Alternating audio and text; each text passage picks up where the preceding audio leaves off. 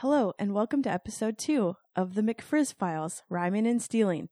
If you haven't heard episode 1, that's kind of weird because who listens to only episode 2 first? I'm Christy here in the Sin City, Linwood, Washington, and coming to you from the Motor City, Kyle, Texas is my co-host and guest from Cocky to Humble, Mr. Mike Frizzell. Hello, Mike. Hello, Christy. Hello. So today I'm going to make my part quick because Barb and Mike can talk. So today's tape is from night 2 of TBTL's Drew McFrizz interview, where Mike discusses his first bank robbery. Let's go ahead and roll that clip.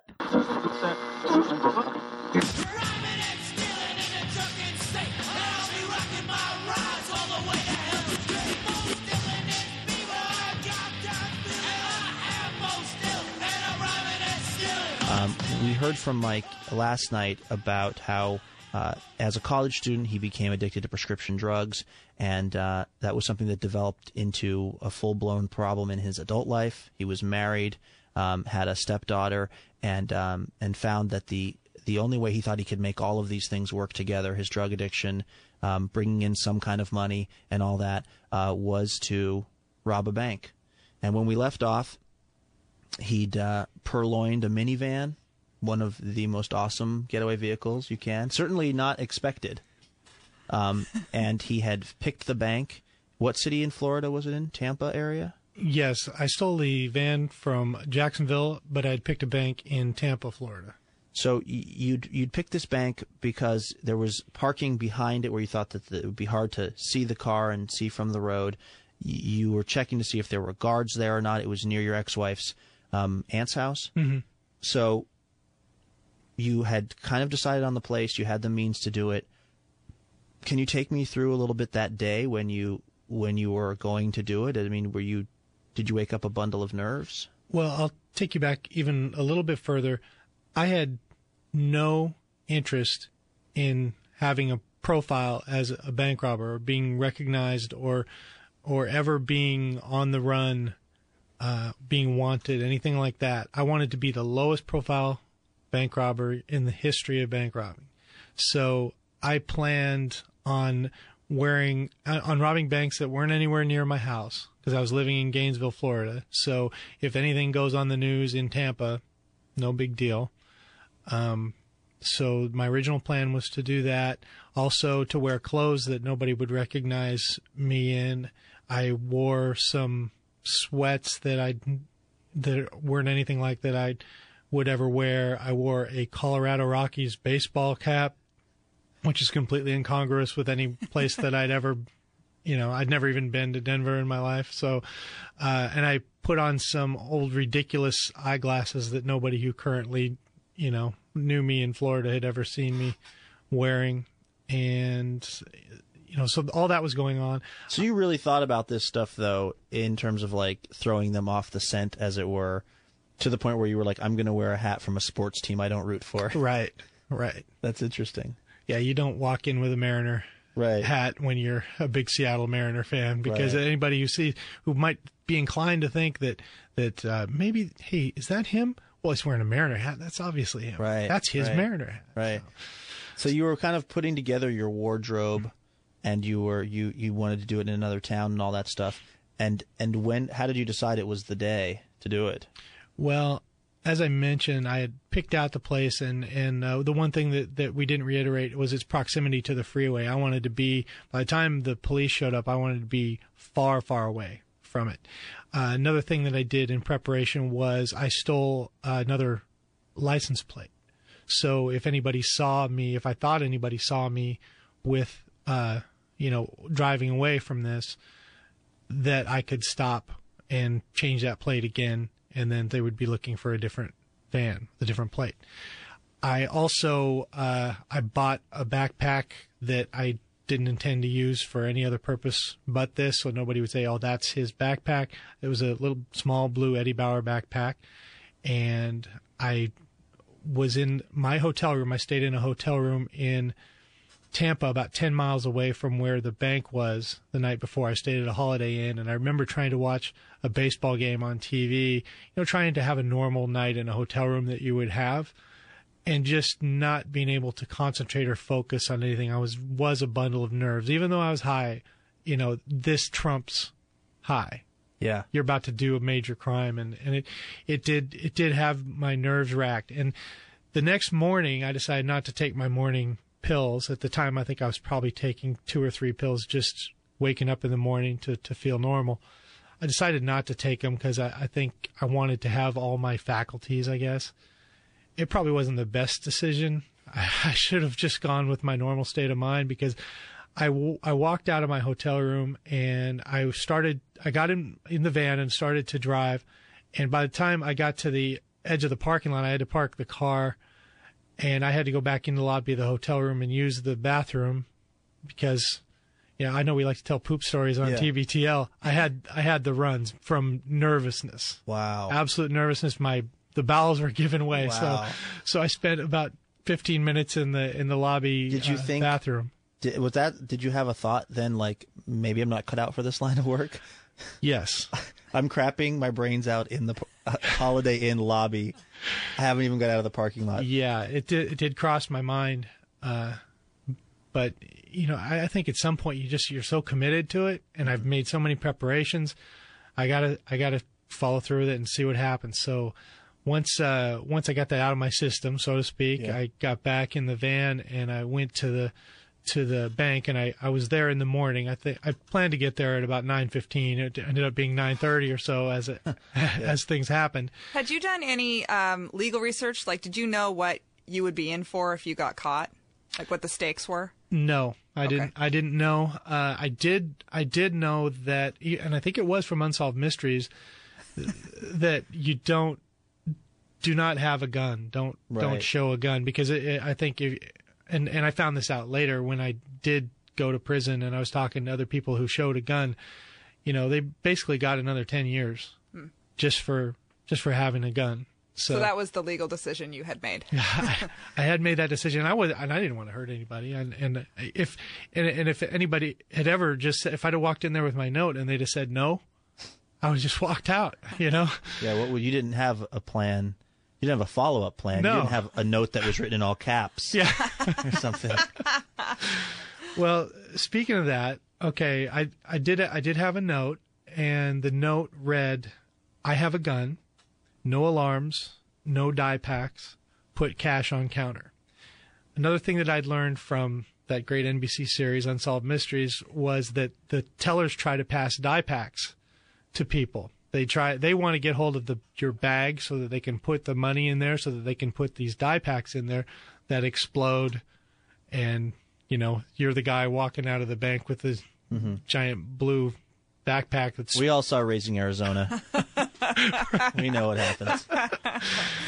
So that was how the note read. Did you agonize over the note at all? Did you want it to be just perfect, or you were high on prescription drugs? No, I did. No, I did. I put a lot of thought into it, because I think this is going to sound really stupid, but I think one of the mistakes that a lot of bank robbers make is they either don't put enough in their note, enough instructions, or they put too many, or they're not well written enough. So I wanted it to be very clear. Like I said, I have a gun, which means you're going to do everything I need you to do, and be good about it. No alarms. That's very clear. No die packs, and put cash on counter. And the reason that put cash on counter is so that I don't end up putting a die pack or bait money or something inside, something with a radio control or something inside my bag. I get to feel all the cash before I put it in my bag. Yeah. So that's why I wrote what I wrote, and even with the distance of years and talking to all the different guys I knew that had done stuff like this, I still wouldn't have written it any differently. Yeah. So you get to the bank, and did you park? Did you sit in the car for a while contemplating this, or did you just not even want to give yourself another chance to back out?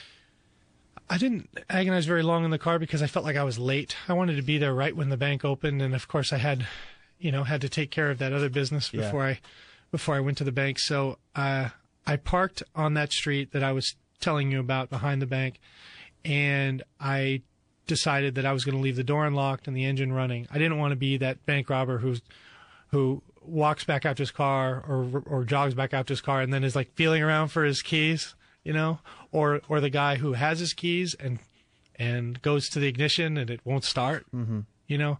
So I figure if someone steals my car while I'm going in to rob a bank, hey, Right. you got me. Yeah. You know, that's karma. Okay, you got me. So I decided, and I did that in all my robberies. I just left the car running and the keys in there, and it unlocked. So I walked in there, and like I said, I'd planned to be there when the bank first opened, to sort of be the first person to walk in or one of the first people to walk in. I walked in there, and there were 2 or 3 people in line, and that was really the moment when I almost backed out. Because in my mind, this was just going to be a transaction between me and the bank. Then now there's other people here. And what if someone sees what's going on and wants to try to do something? You know, that sort of blew my mind a little bit, is what am I going to do? I don't want to hurt somebody or get hurt. And if somebody tries to stop this, what's going to happen? What if they've got a gun? I don't have a gun. What if they've got a gun? Then I'm in trouble. So, or an angrier note. Yeah, they hand me an angrier note, and I'm really intimidated. Yeah. Or just a person like in the movies who, you know, wants to be the hero. Yeah. Mm-hmm. Yeah. And so I almost backed out, but then I decided I'll just wait in line. Just like a normal person going to the bank on a Thursday morning. I stood and I waited. And I waited 3 or 4 minutes while these other people did their business. And did you notice the cameras? I mean, were you trying to angle away? I did notice the cameras, but I was not consciously trying to angle away. I didn't really feel like I had a reason to hide that much because of the way I was, you know, the way I'd set this up. There was nobody in Tampa. Her aunt was, I don't think she used a newspaper for anything besides packing all the things she bought on QVC. So I don't think that she would ever see my picture. So I wasn't that worried about it. I think later on when I got lazier and I was in banks that were closer to where I lived, I was way more conscious of it and held my head down, pulled the cap down more. But that particular day, I wasn't that conscious of it. And people came in line and got behind me, and I was still really paranoid about that vigilante type scenario. Well, when I got motioned over to one of the tellers, I went over to her, and I'm sort of a big guy at the time. I am 6'2", and at the time I was probably weighing about 220, and I guess I figured by the time I got up there, I figured my bulk as a human being is going to block most of this transaction because I don't really have to pull a gun and everyone slides a piece of paper of some kind, you know. So I just slid my piece of paper like it was a deposit slip or a withdrawal slip across and let her read it. Do you remember anything about this teller, her age, what she looked like, what the look on her face was?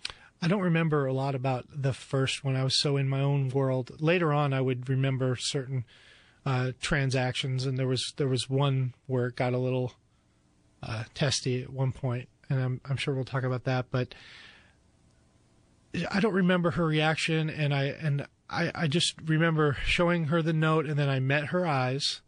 It was kind of that moment where she's looking up as if, is this a joke? Is this a test or something?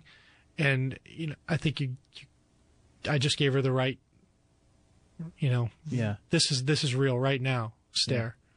And she started putting the cash on the counter, and she just emptied the top drawer, which I would find out later there's more money to be had there.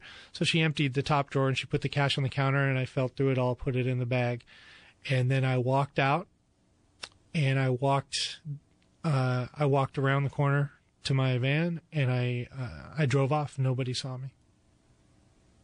Where did you go? I drove home, and I drove back to Gainesville, which was about an hour and a half, I think, maybe 2 hours the most. And I remember when I pulled off the freeway in Gainesville, I pulled over at the first convenience store, and I counted the money.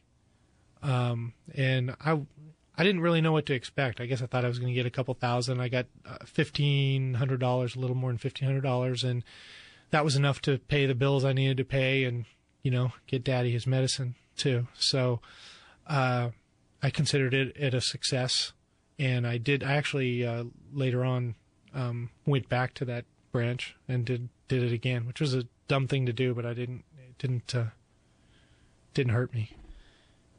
Were you, I mean, did you feel it kind of elated, kind of relieved? I mean, I would imagine as you're walking out of the bank, at least my feeling, I think, would be at any moment I'm expecting a hand on my shoulder of the security guard or maybe God. Let's be honest.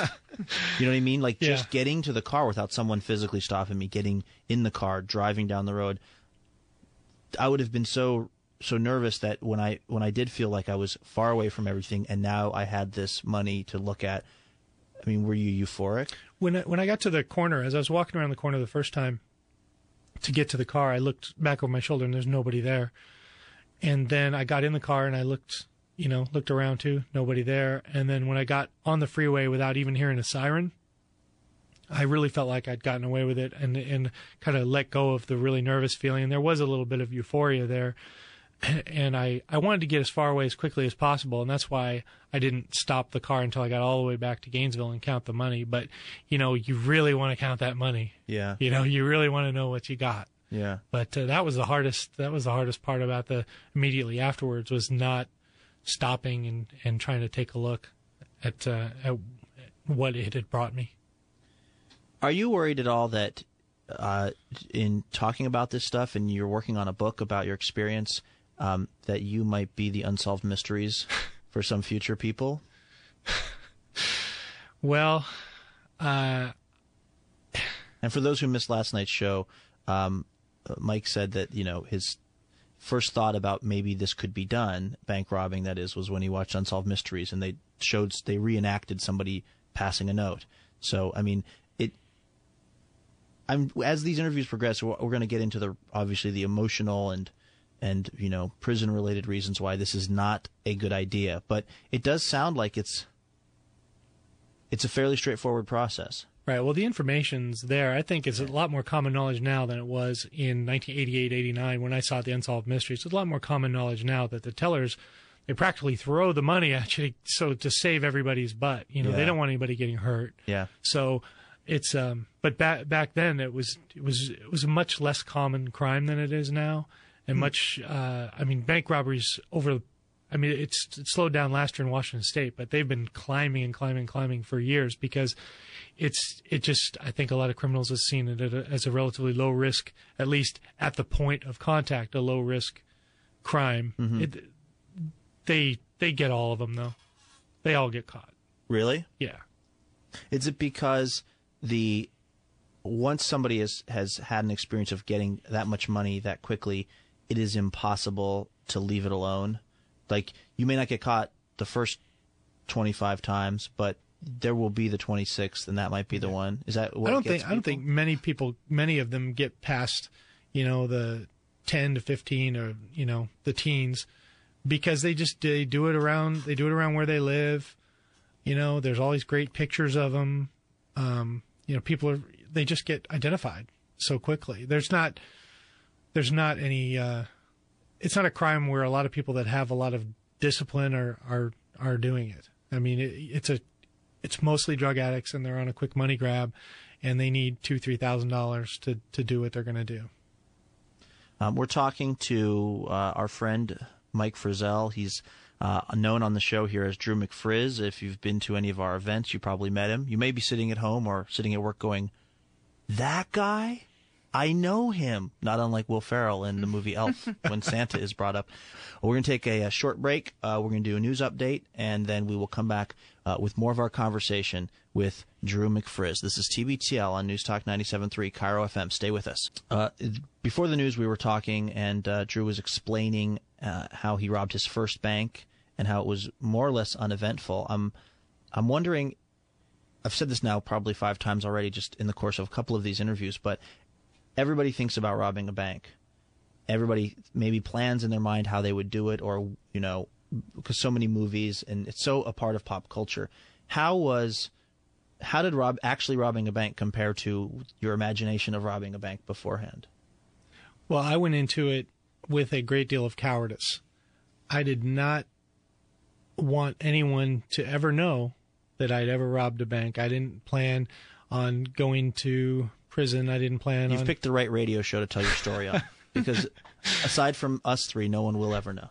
And you didn't come up with like your cool name, the something bandit. Well, actually, like those are made up by the investigators. It's a media tactic.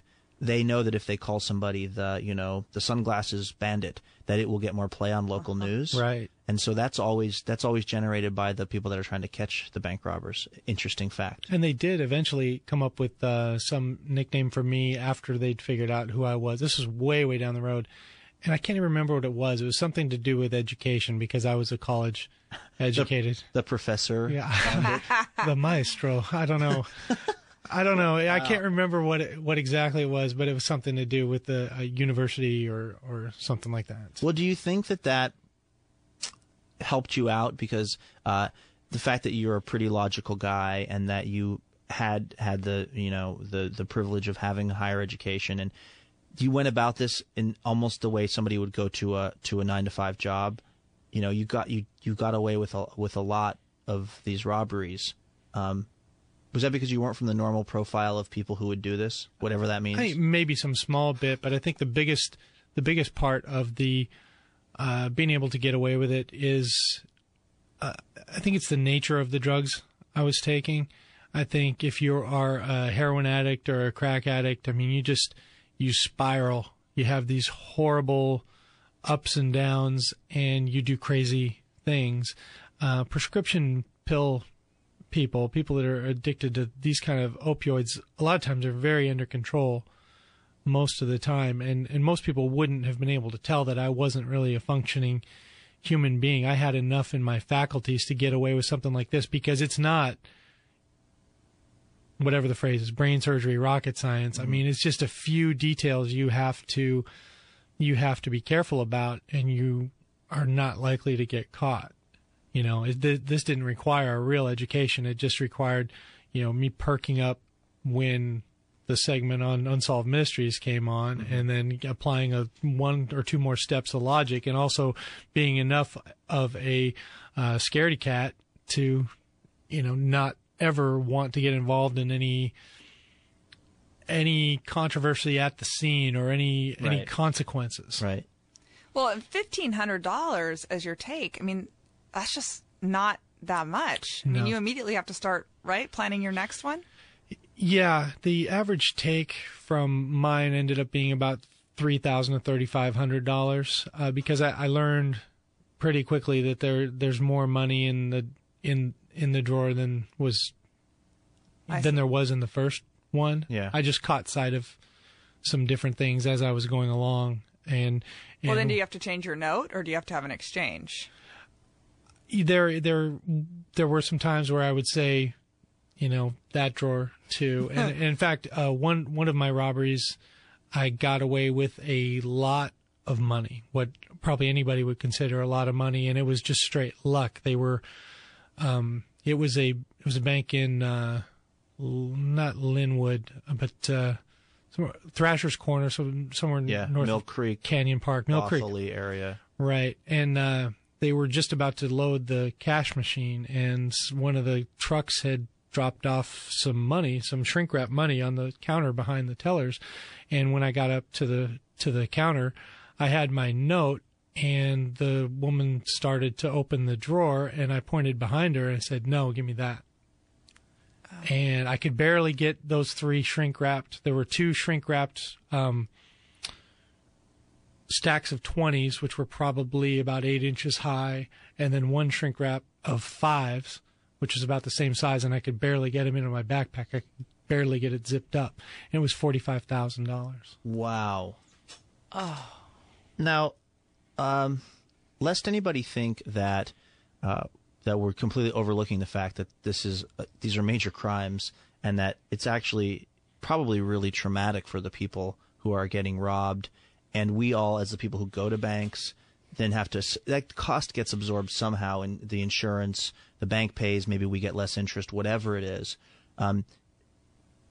Obviously, you were in the middle of having this drug addiction, which was largely why you were doing this. But did you ever have a moment where you thought, boy, this is really immoral what I'm doing? Did that come to you later when you sobered up? Yeah, you hit it right on the head. It didn't. If it had been a big consideration, and I'd be lying if I said it was a big consideration when I'm doing these crimes, that I was real worried about how anybody felt about it. The way I justified it in my mind is I knew they weren't in any physical danger because I didn't have a gun, and I wasn't ever going to lay hands on anybody. Like I said on a previous segment, I would have just walked out if they said no. I did consider once I had turned myself in later, we were getting victim statements from the tellers. Nobody from inside the banks besides the tellers actually spoke out, but in those victim statements there was some hard stuff, and when they had their say, they let me know how they felt, how I made them feel, and it was tough stuff, and I needed to hear it because I think that's part of it's part of the restitution process, is having to face it and how you made people feel. Yeah. Okay, something else that's a little bit delicate. I don't want you to get yourself in any kind of more trouble, I guess, but the actual number of banks you robbed, and you said you're kind of working on a book about this, mm-hmm. So this is, I guess, going to be out someday, somewhere. You ended up, you were convicted of, 30 or something bank robberies? What ended up happening is I robbed banks in 7 different federal districts, and I had to stand up and say guilty to at least one of those crimes in every one of those districts. So I stood up and said guilty 7 times. I also, in my paperwork, had to admit to 31 other bank robberies. So the official total on my books is 38 bank robberies. There were more. Yeah. I put the number at 60, but obviously there are not enough good pictures and not enough evidence for prosecution on some of those. Was there a pretty regular interval between each one, or did it just matter how long the money lasted? That's exactly it, Jennifer. I hated doing this. Okay. I could not stand. I was as nervous the last time I went in and did one of these as I was the first time. At least I got high the last one, so I didn't, have bathroom problems like I did trying to stay sober the first one. But I hated doing it, and even when I had that big score, that got me off robbing banks for a while, because that was the dynamic. When the money ran out, when I was getting to the end of my supply of drugs, and when the bills needed to be paid, whatever bills. I mean, my wife eventually found a good job, but we didn't have bills to pay. Then I would go do another one. And you paid your bill. You would just. I mean, most bills you can't pay in cash, can you? Right. Or you can. No. What I would do is I would deposit the money in my bank account in small increments, couple $100 cash, through the cash machine or through the credit union, just a little bit at a time. And it was really hard to get that $45,000 into the bank, and I'd only gotten some of it into the bank when my wife found the balance of it. Oh my gosh. Yeah. What did you say? She found $26,000 in my van. You were still using that van? Yeah. Wow. Nobody looks for a stolen minivan, let's be honest. And that's except the guys at the service department that had promised to have it back at 3. Can you imagine? And that's where you were hiding your loot, was in that van? That's where I was hiding. I normally didn't have a lot of loot. That was the only time when I really had a lot, and I was hiding it under the spare tire in my van. And we were having some kind of an argument, my wife and I, and she was, really on to something. I mean, she really thought that she was catching me in something, and she went and tore apart my van and found that money, and I had to do some serious, lying. What was your actual home life during this whole time? What kind of complicated a web of a story had you been spinning? it wasn't that hard at first because we were living in Florida, and then we eventually moved to Seattle. She was from another city in the South, and I was, of course, from Seattle, and we had visited Seattle during our honeymoon, and she liked it a lot. So we decided to move up here after she got her MBA.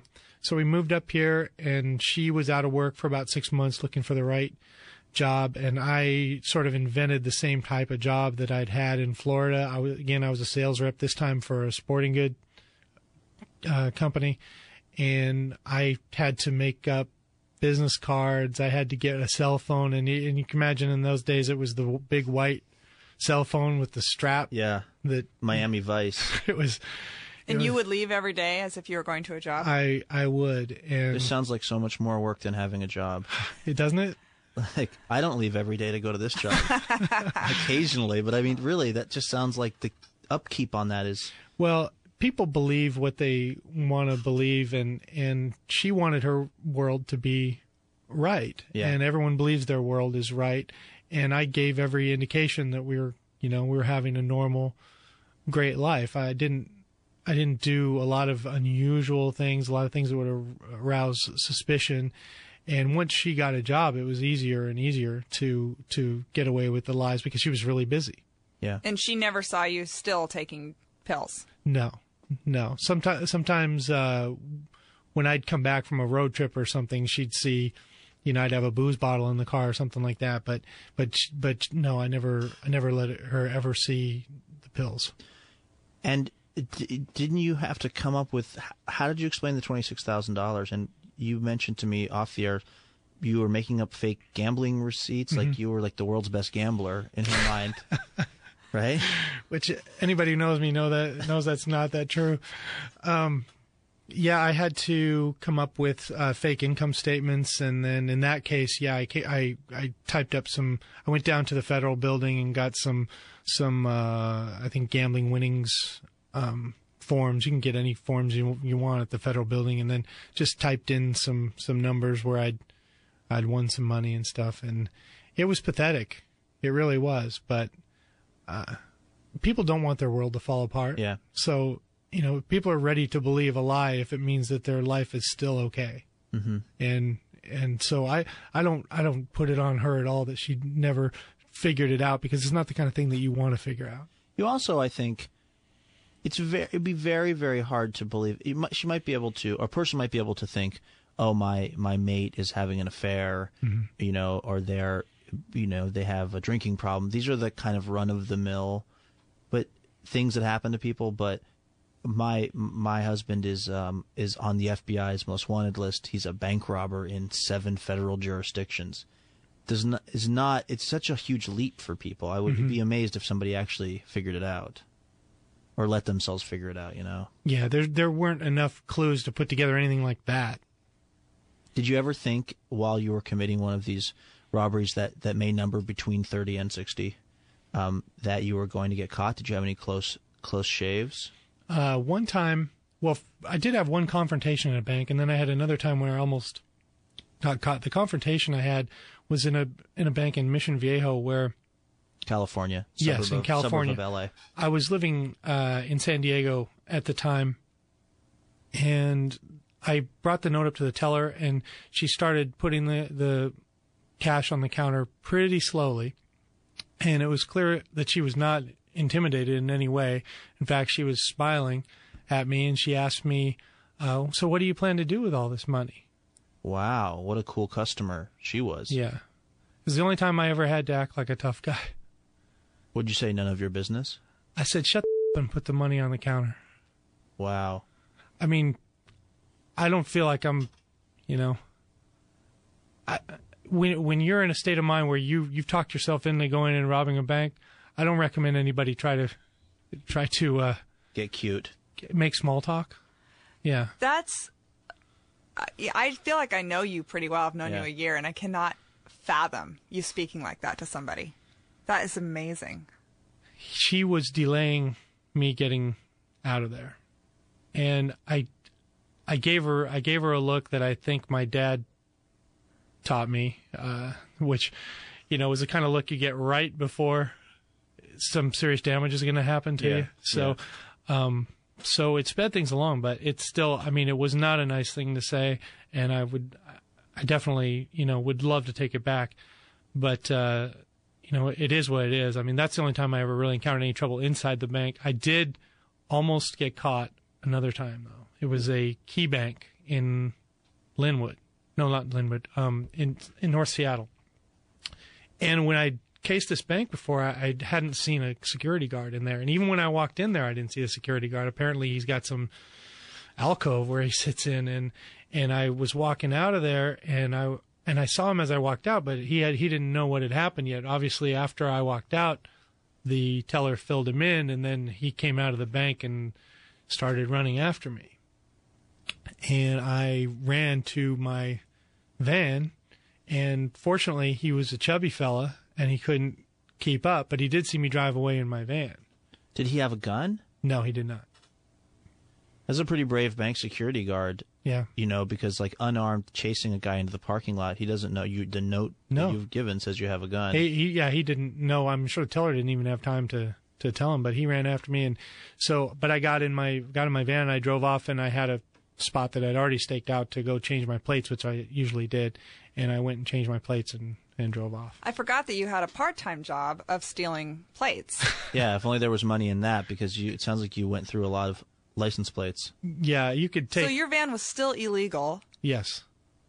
And you were just switching up the plates with every robbery? It made me an excellent driver, a very careful driver, because I was always in a stolen van with stolen plates, so I was always just one traffic stop away from being discovered.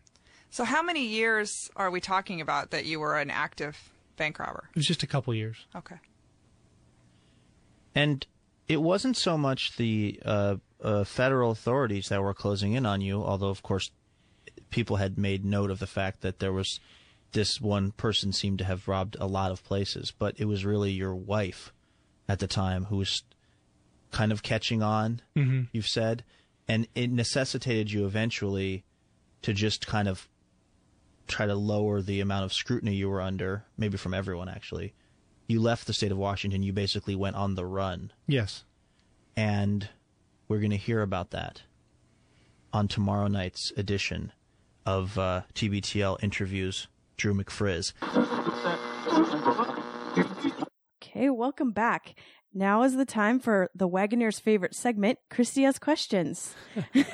Are you ready for this, Mike? Now, Christy, you don't have to keep this segment short, because you don't actually know that Barb and I can talk a blue streak. You just know that we can chat a blue streak. That's true. Well, I also have talked to Barb endlessly in person. Yeah. So well, that's you and Barb. Right. You well, don't underestimate my ability to keep things brief. So you think that we're going to get on the line and it's just going to be crickets? No. Oh. No, I'm lying. It's Right, going to right. it's going to be a long Right. conversation. All right. So first questions first, on the question on everyone's mind. You explained that you had a poop attack, which is common in a stressful situation. Yeah. But did this happen every time? No, it did not. It was just that first time. Mm-hmm. So after that,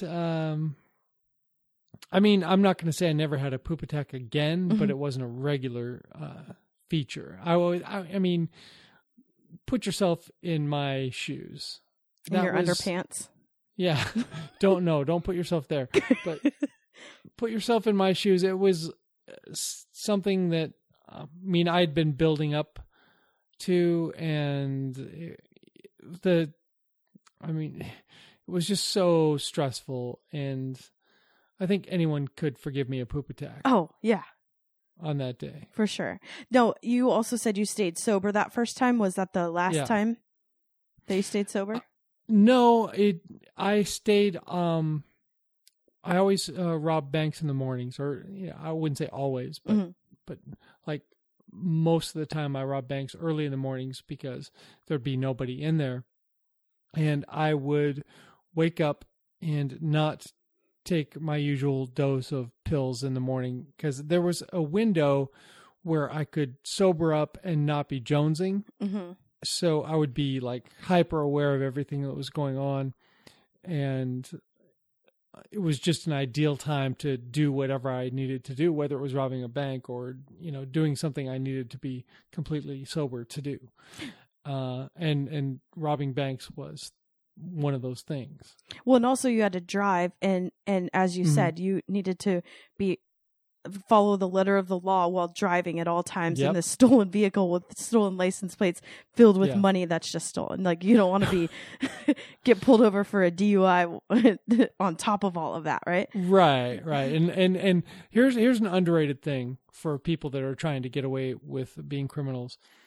Make sure that your brake lights and your headlights and your reverse lights, make sure all of that is always on point, because it would suck to go down over something like that. Right. So you talk about the note. You were very specific about what you said in it. And that was all well thought out. But did you use the same note every time? Like, was it a lucky note, or did you throw that away and write a new one? I had the same note every time. It was part of a little package that I had. It was I had like a navy blue Eddie Bauer backpack. It wasn't very big, and it had the note in the outside pocket.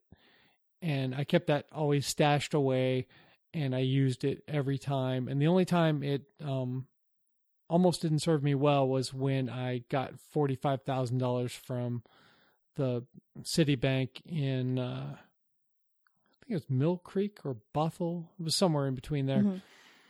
And I had a hard time stuffing the two huge packs of 20s and the one huge pack of 5s into that thing. But I got it done. Did that give you anxiety? I mean, because what are you going to do? Like, oh, go ahead and keep this one. No, I think I would have just like tucked it under my shirt or because I have everyone blocked off with my shoulders because I'm pretty tall. And so I had everyone kind of blocked off. So it wouldn't have, I think I could have gotten away with it, but I really did want to get it in that backpack because it just, who wants to try to, tuck away, $5,000 in 5s like a football and charge out of the Chase Bank. Right. Or leave 10,000 of it on the counter, because that's a big red flag to the person behind you, right? If there's a pile left. Yeah. It was not ideal to do something like that. So I didn't upsize my backpack after that because I knew I'd gotten lucky. That was just straight up luck. So no, I didn't worry about it. So that leads me to, on that big haul, you would, because, so thanks to Phyllis Fletcher, we should give her a little shout out. She went to the National Archives, or the Washington State Archives, and got all of your court records, which has the summonsing papers and everything. And what I noticed is they listed the amount that you got from each bank and the address. Yeah. And so, of course, the $45,000, that was a big haul. And there was some that you maybe got $300 from. So is that a pretty sad day? Yeah, there were a couple. There were probably at least 2 or 3 that were under $1,000. And I'm sure I could have insisted on more drawers or been more threatening to the person and made sure that they gave me more stuff or whatever, but I was a one drawer robber in that I wasn't trying to attract any attention to myself.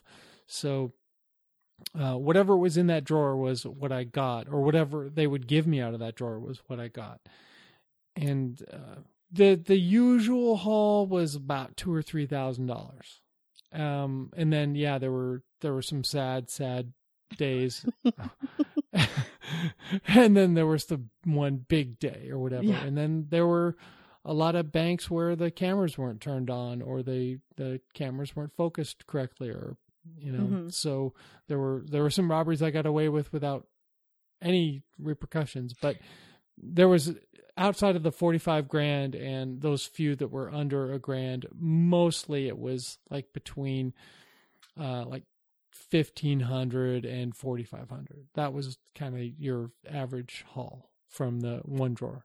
And you would so when you got the big haul, you said you would stash it in the minivan. Well, that was the only time I had to stash. Right. I had to really stash anything. Yeah. And then did your wife find it? Yeah, she did. And what did you say? Like, how do you explain that? Well, I think I've talked about it on TBTL or on one of those interview shows. I was a sports gambler. I loved to gamble on sports. In fact, I gambled on sports all the way until after I met Emily and we got serious in our relationship and we started like mingling our money, and then I just stopped.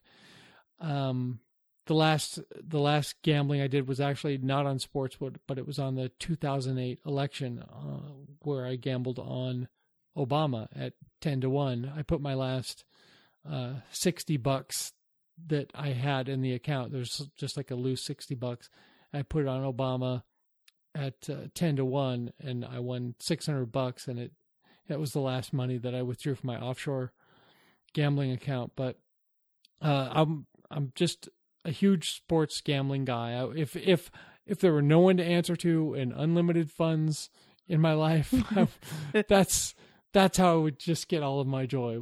Is just gambling on sports, because I like to think I'm super smart at sports or whatever. I'm not, but I like to think that I have all the insight or whatever. So she knew that I like to gamble on sports. My wife, Elisa, and that's why when she found the money, I went to an excuse of that I'd won the money gambling. That's And a good safe bet.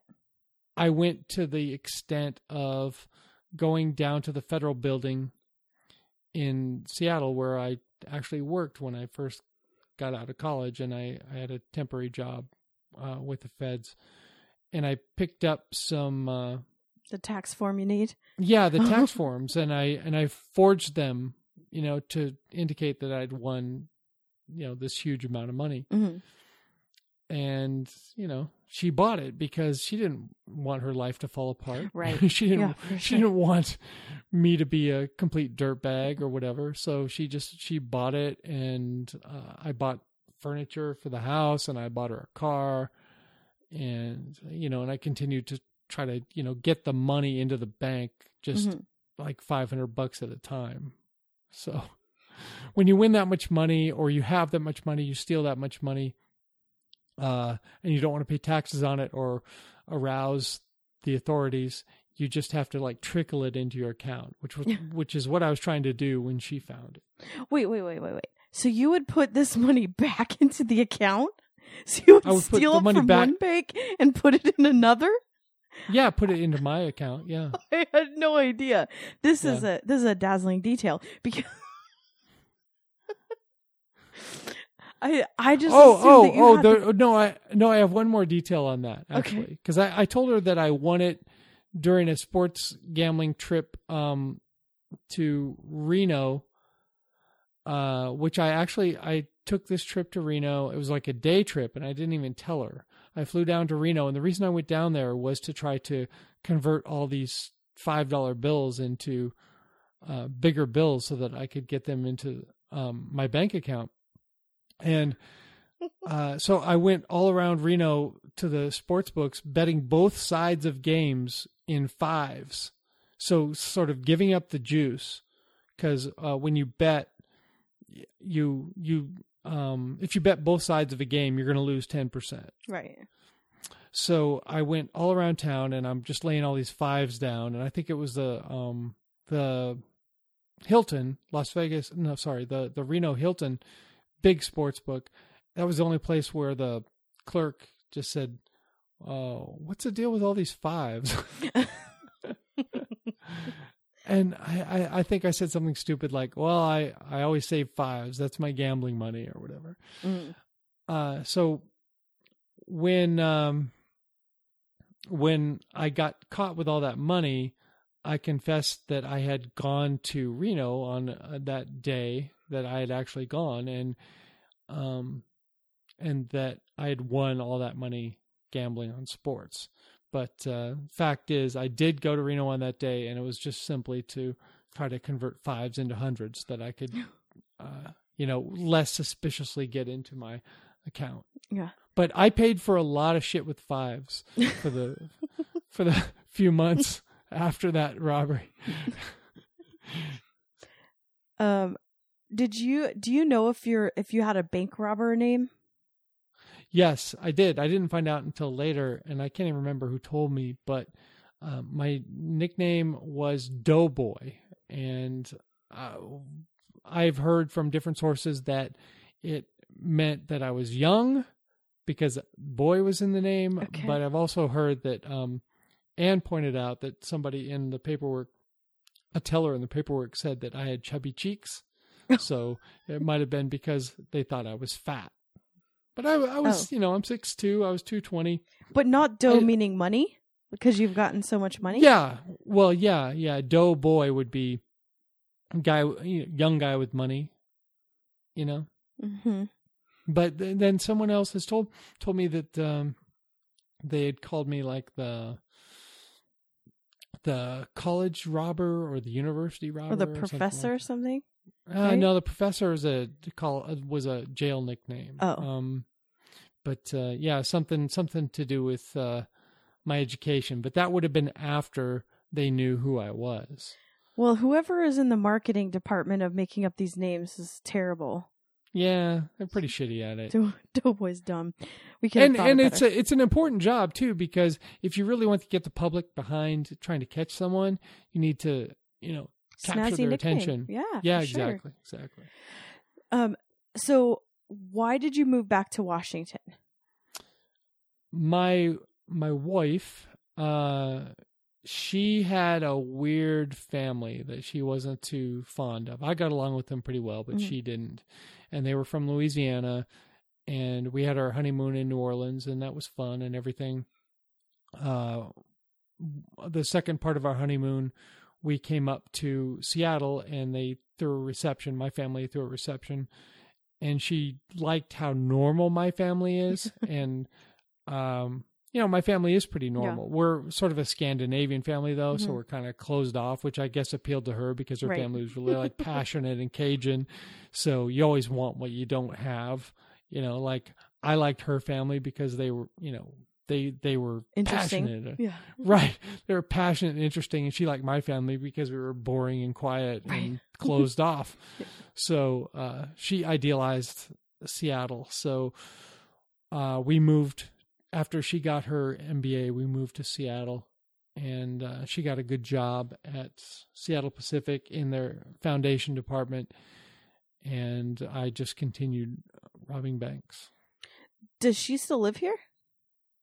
No, she moved back to Louisiana about 6 months after I disappeared. She got a divorce. You can, if your spouse disappears, you can get a divorce. She got divorce or something. Yeah. Right. It's called deserter husband or deserter spouse. And so she got a divorce and she moved back to Louisiana. My mom gave her her car, and she just loaded up and moved back to Louisiana. So my question is, you put a lot of time and effort in planning this and staking it out, and then now this whole thing where you put the money back into the bank, which I don't know why I think it's so hilarious. Couldn't you have just got a job? Probably yes. I could have gotten a job, and I did get jobs when I was on my way to where I got with my addiction. And when you're taking pain medication at the level I was, your windows of being able to concentrate get smaller and smaller. They're still there. And if you're an intelligent person, you can still do things for an hour, 2-3 hours a day.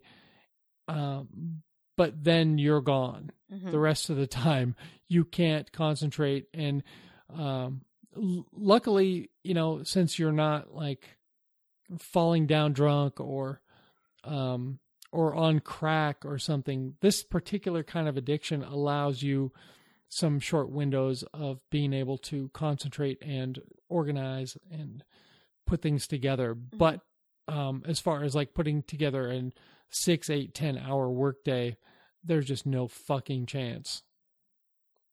Yeah, for sure. Okay. So that's the end of Christy has questions for this episode. Well, Christy, there were probably 45 questions you put for but these were the episode. approved Mike's questions. Well, no, I mean, if you want to go off the board, I mean, I only highlighted the ones that you think that are I interesting. that I thought had general interest. But if there's ever anything, Christy, that you really want to drill down on, I mean, I'm fine with it. It's just I didn't want to take everyone's time with. I think that we should get Barb on the line because she's going to have a lot of interesting things to say. Yeah. So let me get her. Okay. So with every episode this week, we are bringing in someone who had a ticket to the shit show ride that was me back in the day. And for this particular episode, we have someone who has been a friend of mine since I was 16 years old in high school at Eastside Catholic in Bellevue, Washington. And that is my good friend, Barbara Arrowsmith. Hello, Barb. Hi. Barb, this is not going to surprise you because you are in a large chat, ongoing rolling chat with probably 15, 16 people. Including our friend here, Christy Wise. It's not going to surprise you that Christy has some questions for you. No, I expected that. So as Bobby would say, with that, I will hand you over to Christy for these questions, and of course, I will be here to defend myself. Yeah, good luck with that. Indefensible. Hello, Barb. Hello. Hi. Okay, so my first question that I'm going to ask all the guests is, how did you meet Mike? Senior year of high school. And he was very noticeable because he was new. So fresh blood, I think they call it. Yes, exactly. He was in my English class. So I'm sure that was probably... Actually, I think he was in a couple of my classes. Debate or some... I think religion and... Yeah, religion. Yeah, and I think debate for a semester or speech or something. Mm-hmm. So yeah, we crossed over a little bit. And then I was the trainer for the basketball team and he played basketball.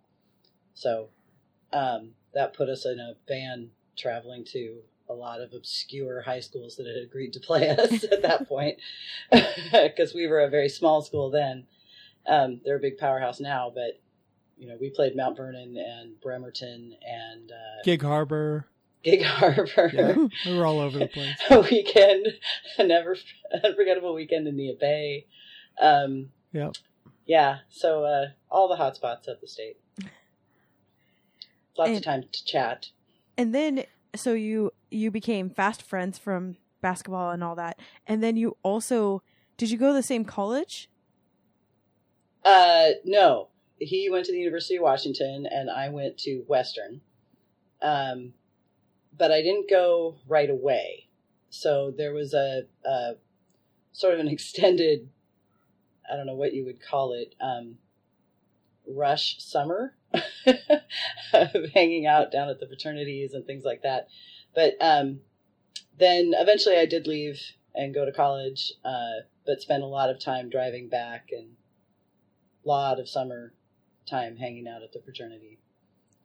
And then if you referenced a certain IMA championship photo, I did attend the University of Washington under his assumed name for one spring. So you're a criminal too, is what you're saying. Yes, exactly. I stole an IMA championship. What I used to do was populate my intramural teams, the co-ed ones, with ladies, very talented ladies from other schools, in order to facilitate championships. Mm-hmm. That's all I'm going to say. But you guys... So yeah, I don't know about criminal. I would say more mercenary. Yes, mercenary. It was for a greater good.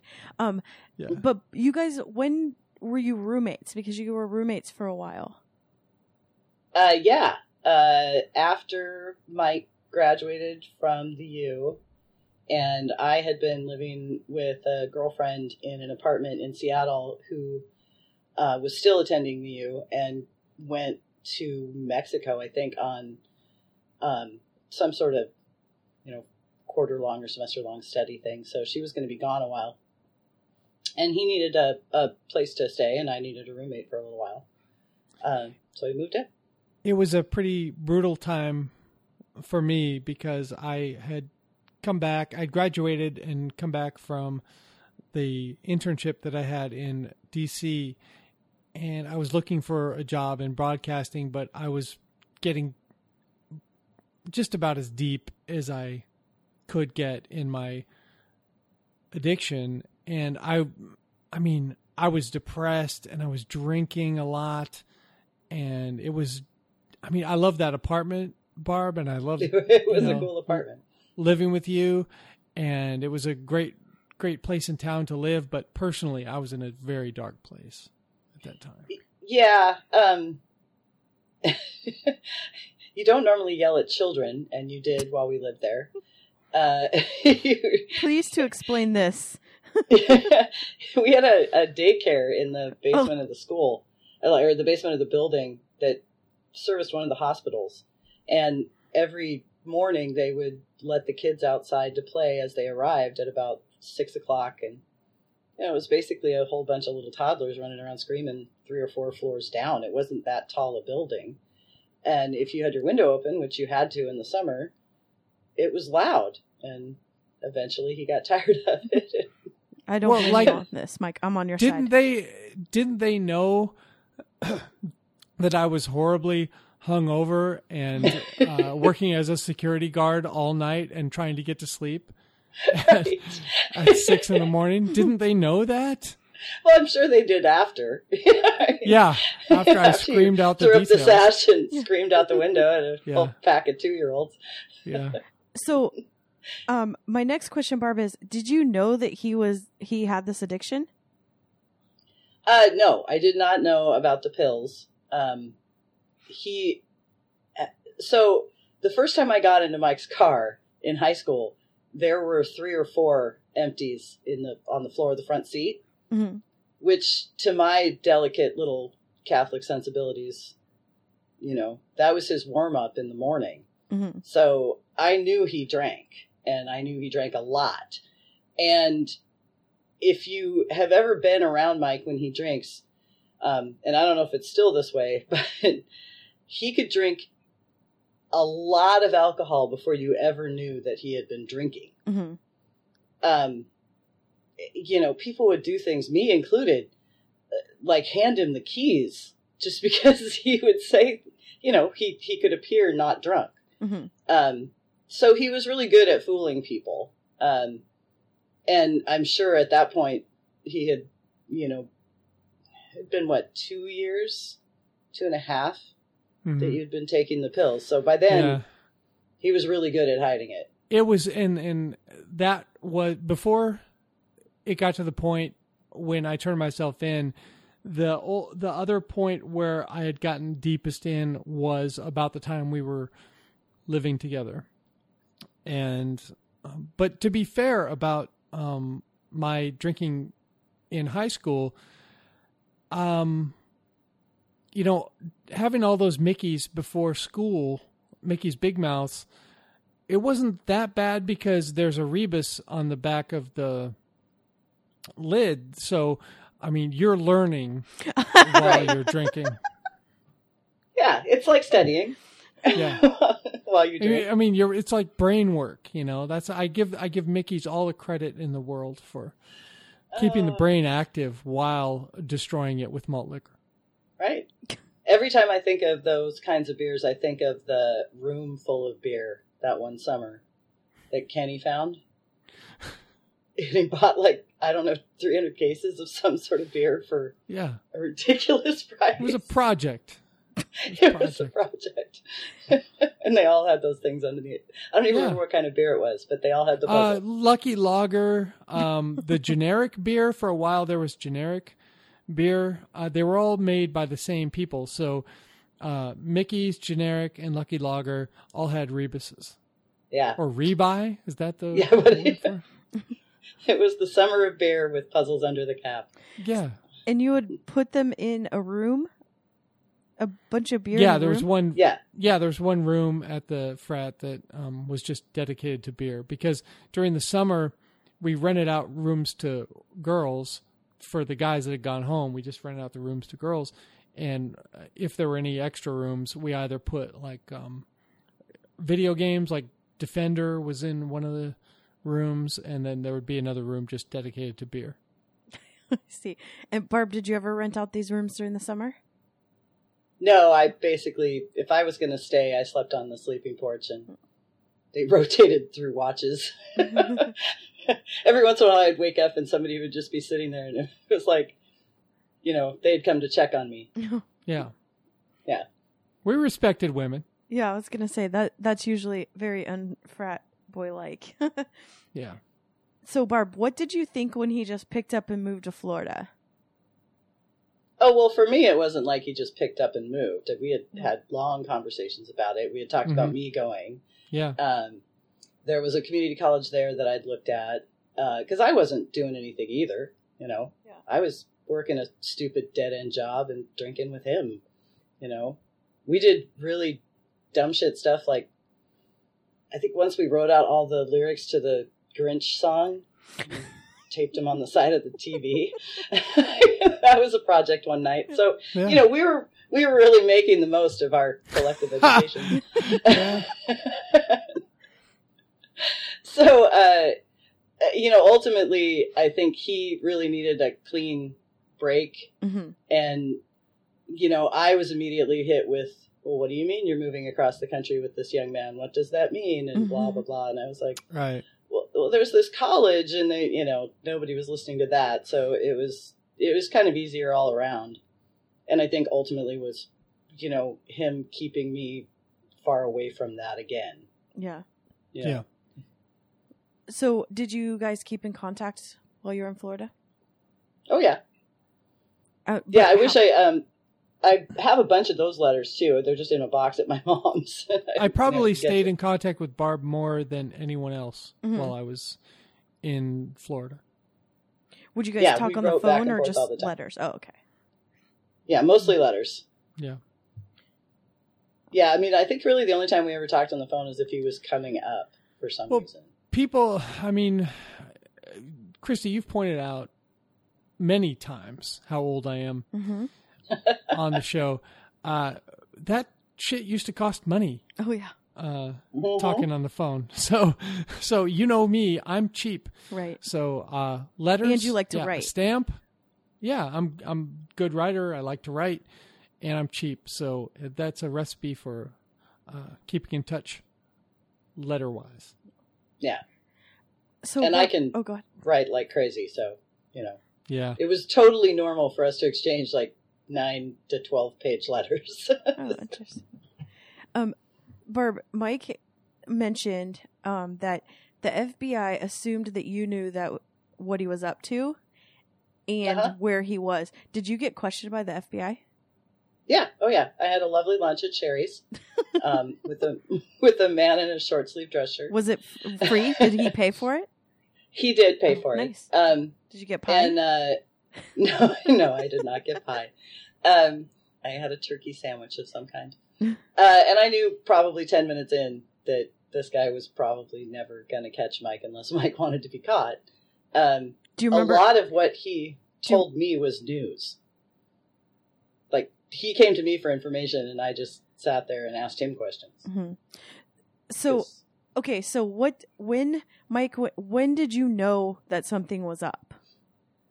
Because Mike's writing you these 12-page letters as if his life is just, like, fine in Florida, right? Oh, yeah, but he was back here. Okay. So they moved back, and I moved into the basement of the house that they moved into, just kind of to help out with rent.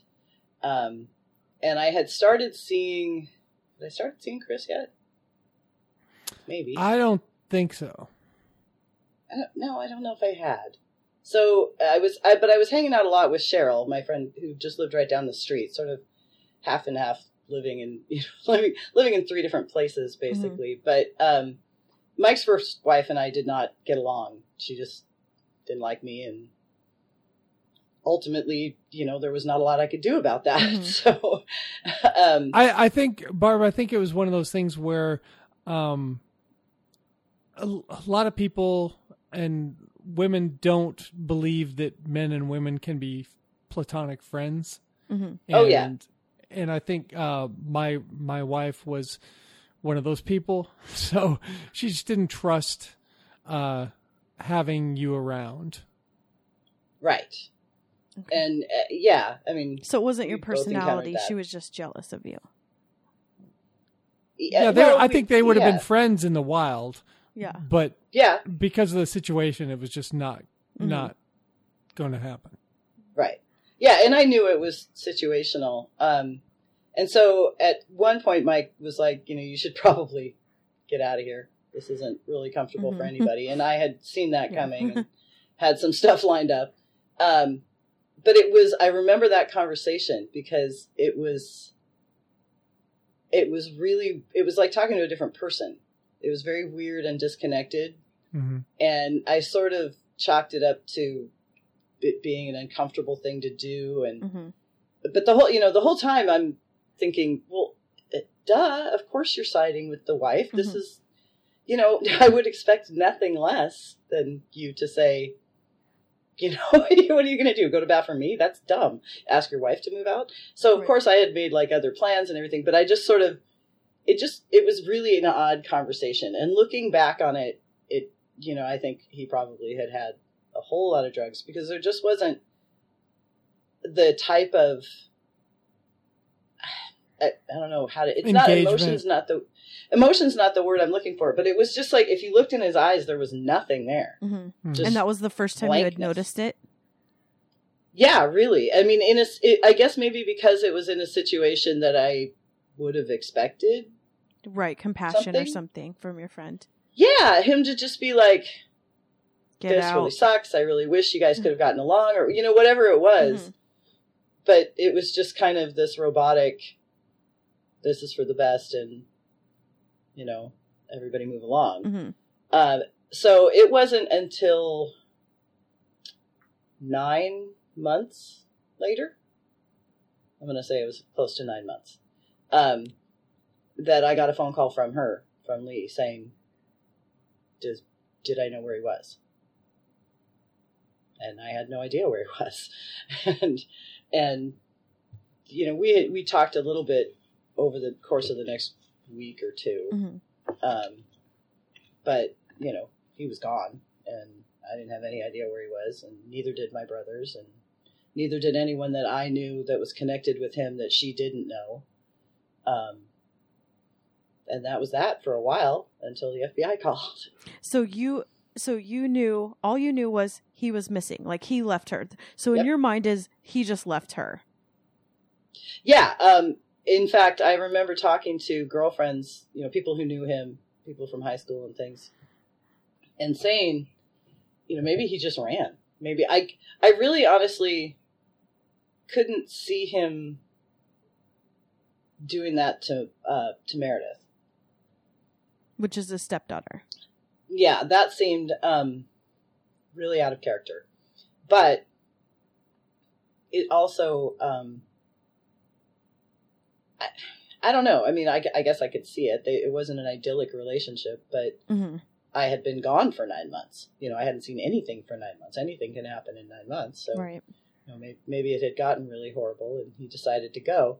But then once she called and it had been the way it had been, like mm-hmm. it wasn't that he just left. He like snuck out in the middle of the night and left a note kind of thing.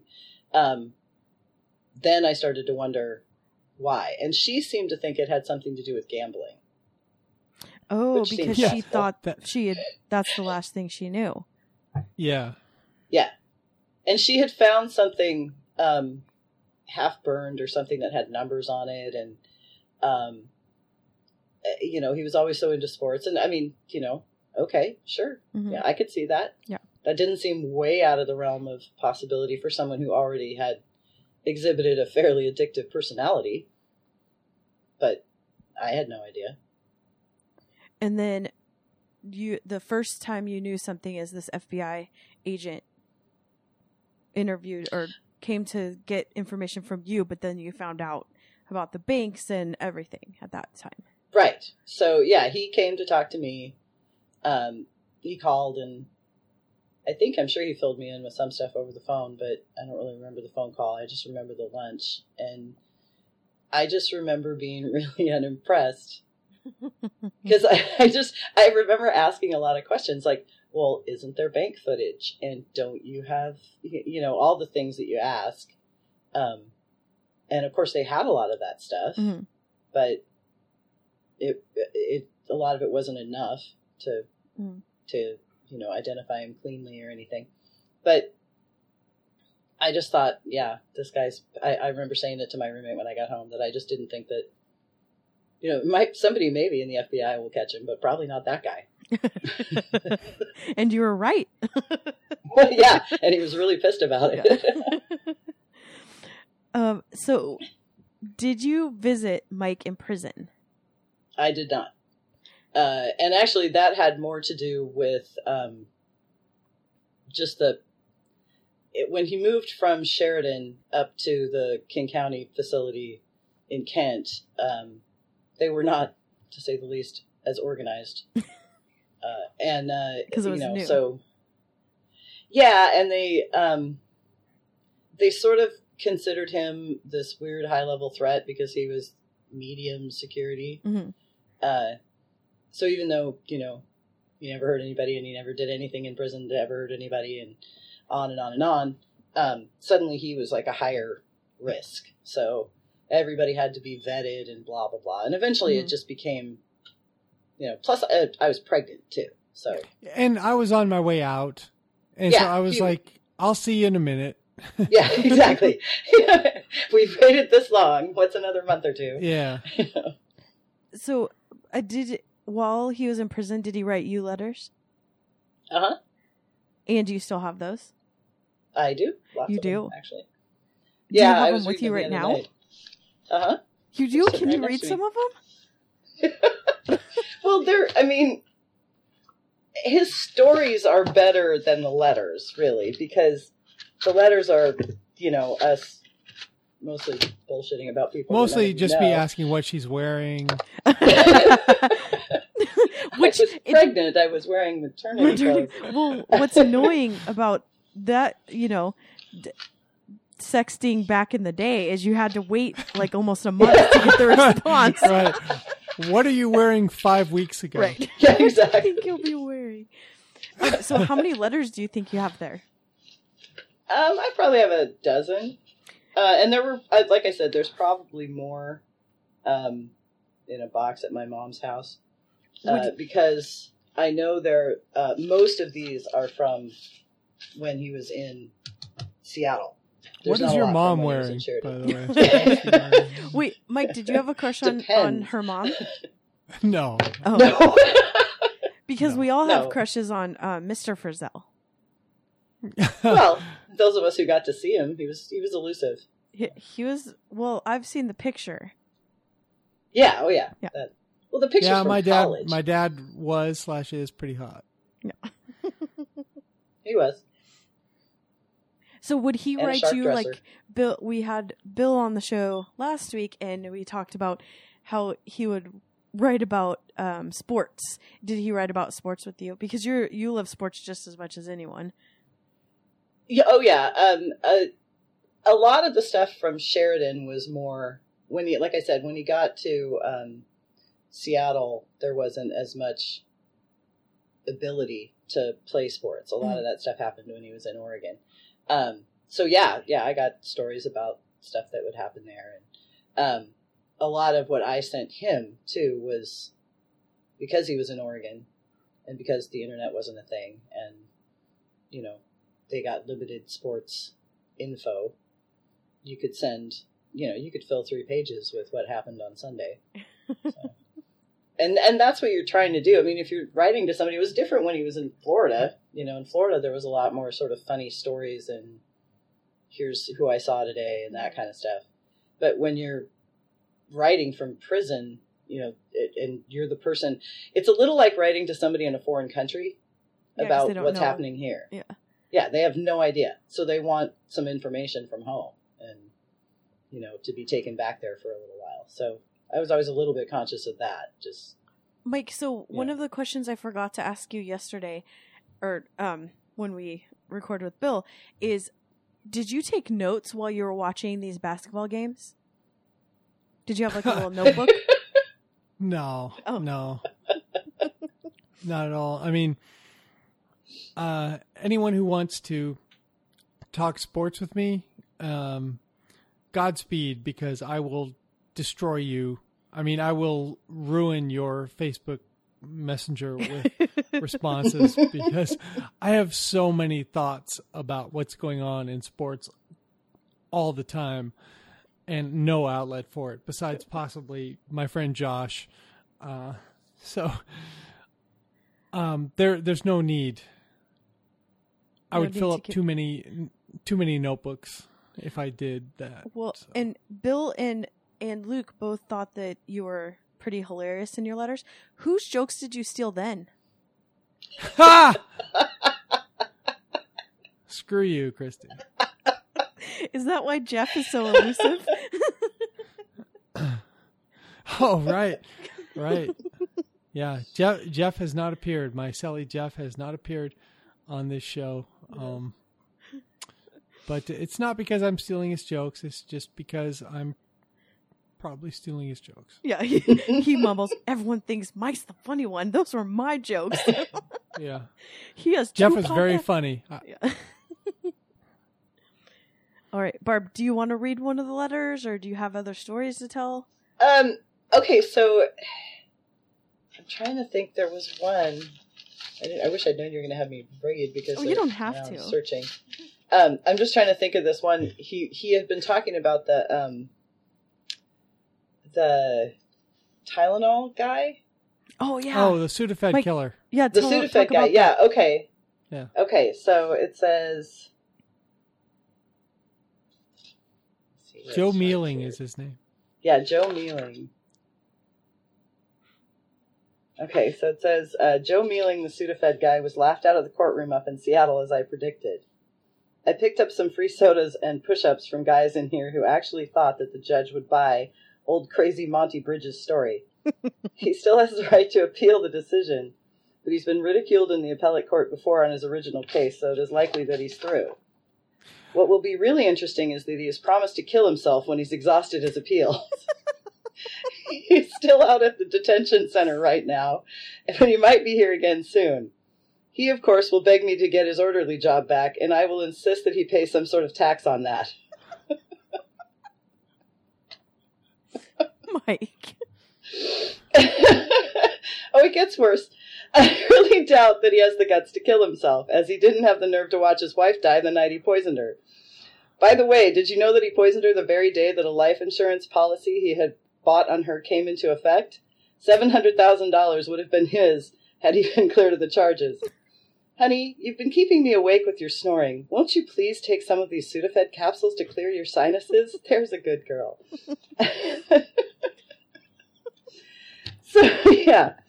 And then what else did he do? You stole Jeff from him, right? Yeah. Yeah. I did, because I didn't fear him because he's a pussy.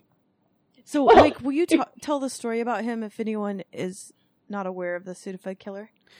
Well, his name's Joe Mealing. He lived in Tacoma, I think, and he took out he liked to go to strip clubs, and he liked to spend money there, like to make it rain or whatever. And he took out an insurance policy. He was an insurance agent, and he took out a policy on his wife. And the day that it came into effect, he put some poisoned Sudafed capsules on the shelves in Tacoma and Olympia, I think. And he also poisoned his wife with the same capsules. So the problem was when his wife started to struggle to live, he called 911. He lost his nerve. and she was saved by the paramedics and by the hospital staff. And she believed him at first that he hadn't done it, but eventually turned against him. And there was video footage along with like some fingerprints and some signatures from some places where he'd bought poison that he'd put into the capsules.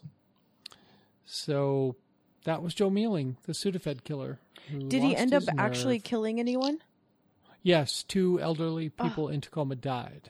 And that's why it was a federal crime. Product tampering is federal. And he was convicted of it and never admitted it and was, always fighting it. So is he still in prison today? I'm pretty sure he is. I mean, I could I ask would Jeff, assume so. That's life but sentence. yeah. Yeah, he had like 2 life sentences and Mm-hmm. and The feds aren't screwing around. When they go after you, you're done. I have so many questions. Can we get him on the line? Joe Mealing. First of all, I'm sure if it were possible, we could, because I'm on good terms with him. I mean, he didn't hate me after I stole Jeff. He was fine. Okay. He found another guy to give like 2 cases of Pepsi a week to stay in his room. So I want to know, I mean, not that I'm going to use it, but is there actually a poison store and you keep receipts for it? Do you just go in and it's a comical like skull and crossbones and you're like, I'll take the poison? It was like, maybe it was like one with the Mr. feed Yuck store or something. It was someplace where you have to, where if you want to buy something to like poison, like, Pest or something. Yeah. Okay. Yeah. You have to like sign for, like when you go to Walgreens and you want to get the Sudafed or whatever, and you have to sign for it or whatever. Like if you want to get a certain level of poison, you have to sign for it. And he did. And also, the insurance thing, and it was all bad news. He was not smart. Yeah, he was not any sort of criminal mastermind. No. I mean, he was a smart guy overall, but none of us are really smart when it comes to undertaking some sort of criminal enterprise. I mean, you have to do a little bit of studying, and he didn't do all his homework. There wasn't an Unsolved Mysteries about poisoning random old people? No. In fact, if he had watched something like that, he probably would have been more successful. So is he? And that sucks. I mean, I don't want to make fun because 2 people died. Right. Yeah, it's awful. Well, the lesson that I learned from this is don't ever marry an insurance agent, and don't let your husband or wife take out an insurance claim on your life. Don't marry an insurance agent who likes to go to strip clubs. So that's why he was going to murder his wife, is because he liked to go to strip clubs? Well, money tends to disappear if you enjoy. He spent all their money. Just get divorced. I don't understand these things. Yeah. Yeah, that's a tough one to go home and say, that retirement account? I converted it into 5s and stuck it in a G-string somewhere. Yeah. Oh, 5s. Big spender. But yeah, isn't he the reason that we have, double covering on everything now? Everything's wrapped in plastic and that and meth heads. Yeah. Because there's something in those drugs that they smash up and make into things. Yeah. Pseudoephedrine. Pseudoephedrine. Pseudoephedrine. When I worked at Walgreens, I worked there before they had all those, you can only buy a certain amount and they check your license, and these people would come in at like 10:30 at night, and there'd be a guy like itching his skin, and they'd fill up the whole carts with all the ingredients you need. And I'd be like, it's weird that we have a limit on how many chocolate bars someone can buy, but this stuff, go ahead. And the manager said, if we act like we know what's going on, then we can be liable. So until there's a Washington law or a federal law, we can't do anything about it. And I was like, this is stupid. Wow. Yeah. All right, Barb, did you have any more stories, or Mike or Barb, any more questions or stories? Well, I was going to say, one of the things I noticed when I went through the letters is that he had a habit of putting quotes at the top of the letters. And I'd forgotten that. Do you have some? And yeah, I mean, a lot of them don't have them. But one of them is kind of funny. It says, "What would an angel say? The devil wants to know." And that one doesn't actually have a person that it's attributed to. One of them, and I think he's talking about an ex-girlfriend with this, because that's kind of what the letter was talking about. It says, "And she admits it to me. She goes into all the details. Her lovely eyes, gazing into mine, portray the love she feels for another." Schiller is the writer, but I'm not familiar with the quote or what it's from. But this one is from the night before he got released, and it says, "The night is always a giant, but this one was especially terrible." And that's from Transparent Things by Nabokov. So, yeah. Sometimes when it was merited, there would be a quote. And that was actually true of all letters, like stuff from Florida, stuff when he was in D.C. Mike, how long after Mike got released did you see him? I picked him up. Oh, you did? On the corner. Yeah, with my daughter strapped in the back. Wait. Okay, so more questions than answers again. So, Mike, is it like the movies where they hand you your clothes you came in with and give you a bus ticket and say go? No bus ticket. They gave me the clothes, and I got a green windbreaker, which I guess is designed so that everyone in the neighborhood can know to call the cops as you're walking to the bus stop. And they gave me $26. That's a random number. I think it's just $26 and change. It wasn't the money that was in my account. It was just what the taxpayers have decided that you get. And I walked up to the corner by the Bullpen Tavern, I think, and picked me up. Yeah, some tavern.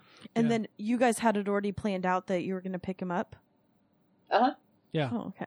So then you got to meet Barb's new daughter. Yeah, I shook her tiny hand.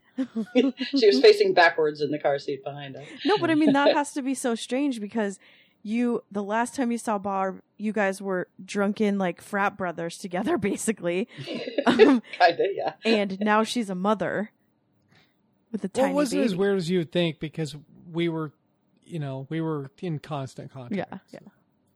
And then we had by the time he got to Washington, there was a lot more phone calls. Okay. We could talk on the phone more. Mm-hmm. Local. And, Mike, exactly. So that's a question.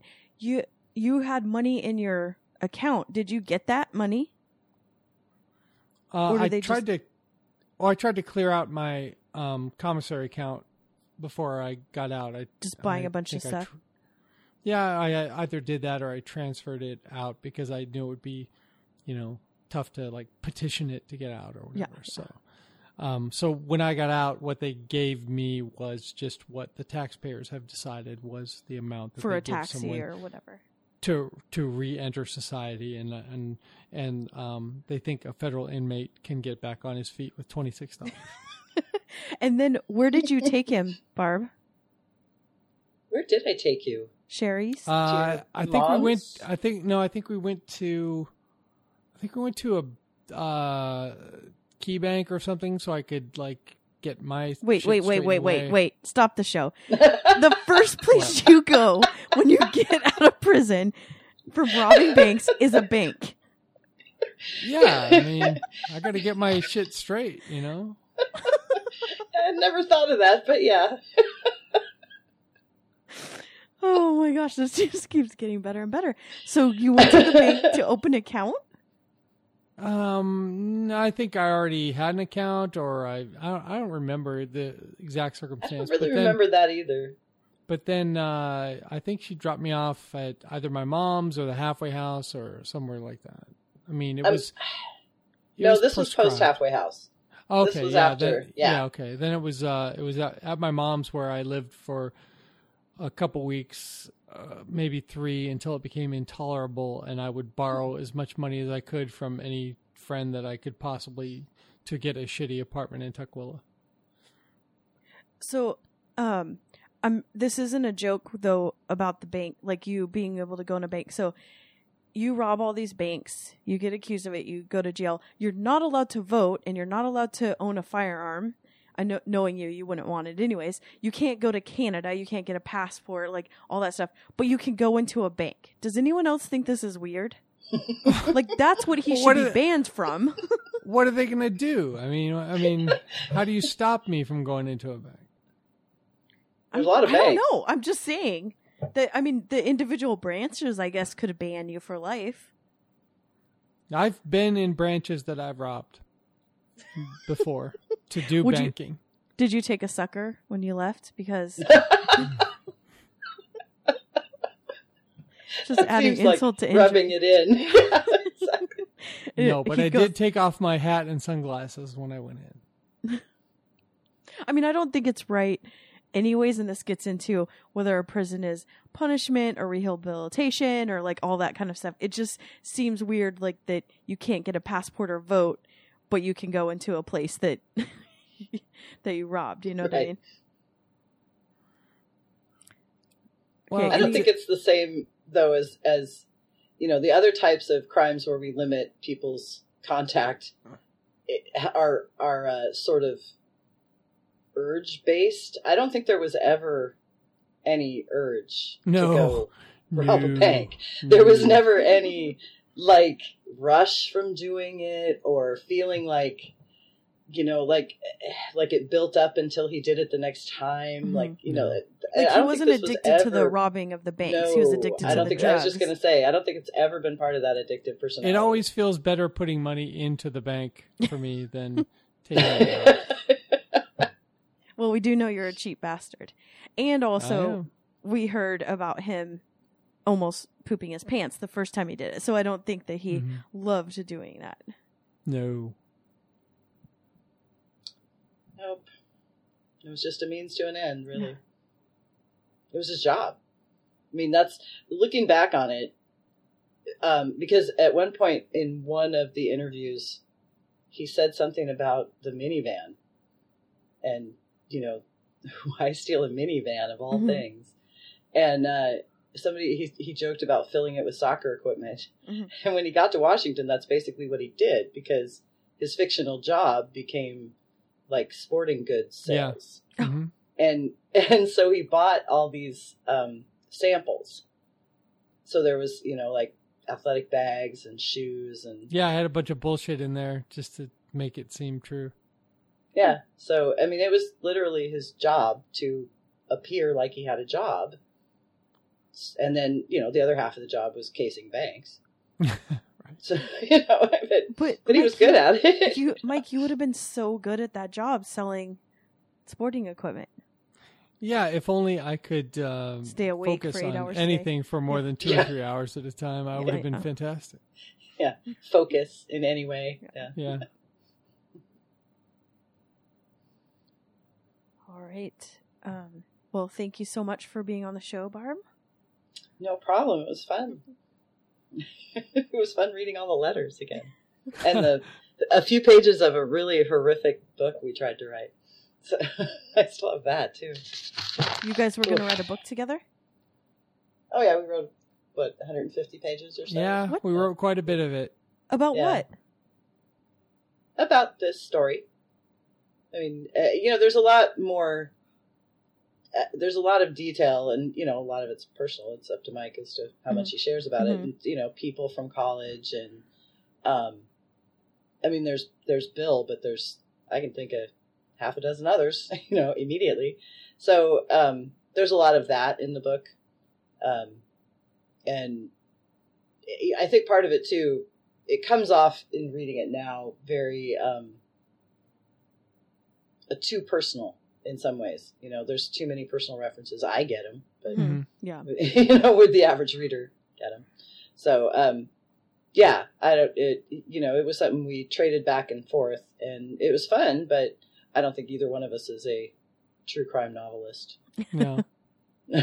No, it doesn't come off well, and I've shared it with a few people, and you know they're personally amused by it, but nobody sees how it could appeal to a wider audience. Yeah, it's and you know, the insistence on not lying our ass off like everybody else who ever wrote yeah, memoir. exactly, Right. Exactly. What was the guy, James Fry? What? Oh God. Yeah, whoever that guy was. maybe Yeah. you should try to sell it as a screenplay. It's so Oh, that's been interesting. tried too, a couple of times. Yeah, my friend Dave took a run at it, and he's the guy who sold screenplays in Hollywood and made money. But it just doesn't. We have tone issues because I'm a jokey guy. You're cocky, is And- what we heard. Right, cocky, jokey, or whatever. And there's just no sympathetic character, so everyone's like rooting. You can't root against the protagonist, which is what people end up doing when I'm involved. Yeah, it's hard to tell a prison story without any, you know. It becomes the longest yard. There's no actual part of it that's prison-like, you know, at some stage. Oh yeah, the prison part is a comedy. I mean, it's fun. Right. It's the best. It's the most lighthearted part of it. So. Yeah, and I think that that's a difficult thing to, unless you're writing for Adam Sandler. How do you do that? So Interesting. So, Mike, you had mentioned in at least one of the interviews on TBTL that you were writing a book. Is it kind of in pause mode right now? Oh, it's been in pause mode for several 8 years. Maybe. Closing in on a decade. Because I mean, the last person to read it was Emily, I think, and she was just like, "Nope, this not doesn't work." good." And she's a fabulous critic. I mean, she was a magazine journalism major in college, and she knows what works, and it just wasn't working.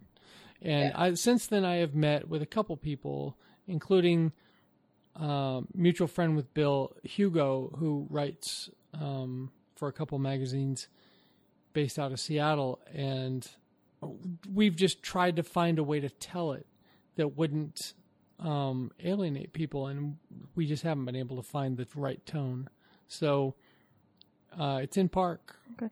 And I guess I have another question. We'll have a bunch more of these kind of questions on the last day. But you had mentioned that you didn't actually have a gun, and if the teller had at any time said, "Oh yeah, well, show it to me," or if they had even like said "boo," you would have been scared and run away. And we've gotten a couple questions about people wanting you to know that people are scared, and and I know that you went through this and talked about it extensively, but at any time did you ever think that, or were you in the mindset of like, well, number one, I'm high, and number two, I have to feed that addiction, and number three, I know I don't have a gun, so they're safe, and so you didn't actually like think of that? Well, I would say that if anybody had ever said, "No, I'm not giving you the money," then I would just walked out, because I usually had 3 or 4 places that I have already scouted out that I would just go to the next place. And what if the person had started, I mean, like, or did this happen? Like, they looked scared or, like, started screaming or crying or anything like that? Was there ever a big emotion that kind of freaked you out? No, that never happened. The only time I encountered anything remarkable was a woman in Mission Viejo, and I may have mentioned this on the show, where she said, "So what do you plan on spending all the money on?" And I just thought, that's this is some bullshit. And I think I told her to shut the fuck up. So had she learned in like bankers training to try to get you talking or something? No, I think it was just she was jaded, or it had happened to her before, or she wasn't scared, or she was nervous. And she wanted to say no. She was older, Like I want to say she's probably in her mid 40s or early 50s, and she was just. I mean, she was doing what I told her to do, but she made that little comment, and I was just like, I was not having it. All right. Well, thank you so much for coming on the show, Barb. Sure. Anytime. If you need me to dish any more on Mike, I'm always here. Always. Probably always. not. Probably not.